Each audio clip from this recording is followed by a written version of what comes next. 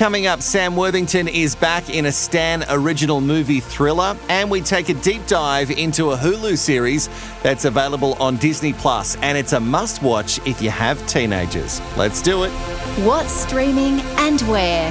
This is Watch Next Ep, The Daily. Hello, I'm Wilco with What's Out to Watch for Monday, June 21st.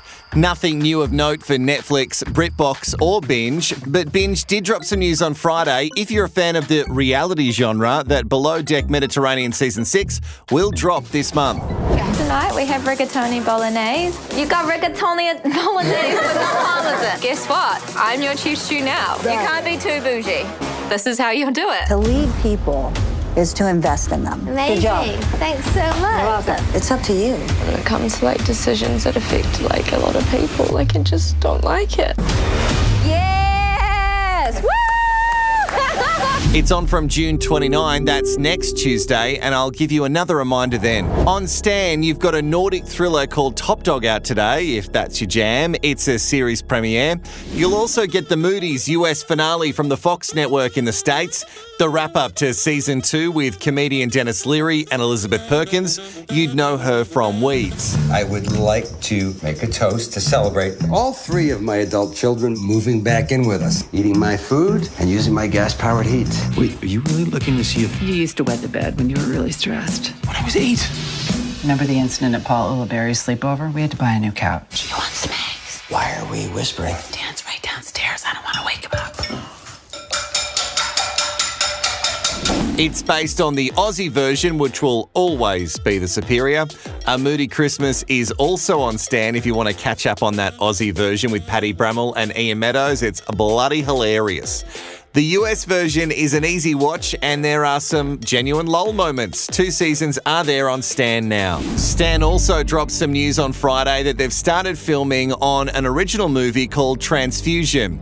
It's been written and directed by Matt Nable. You'd know him from the movie The Dry. He also stars in it alongside Sam Worthington and Phoebe Tonkin from the Stan series Bloom. Not much detail just yet, but it's being described as a taut, muscular thriller. Sounds interesting.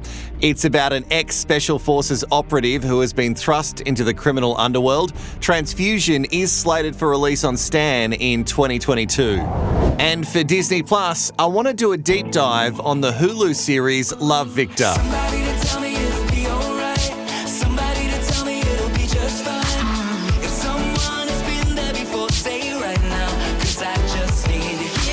Inspired by and set in the same universe as the hit movie Love, Simon, this series premiered last year and somehow, even with pandemic binge watching, I don't think a lot of Australian viewers have found it yet, which is a real shame.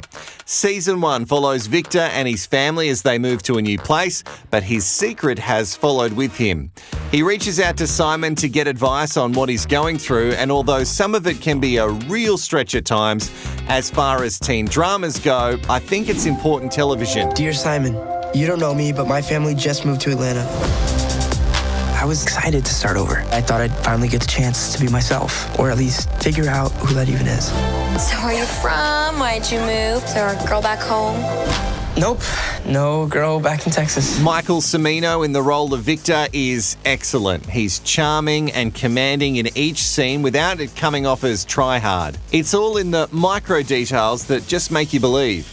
This is the kind of show you can watch by yourself and relive a version of high school you might have liked to exist when you went, or you can watch it with your teenagers to spark conversation about what their world looks like now. You've got 1 complete season of Love, Victor on Disney Plus right now to binge, and new episodes for Season 2 are coming out weekly. And that's it for your Monday. I hope the start of your week has been good so far. I'll have more for you to watch tomorrow from 6 a.m.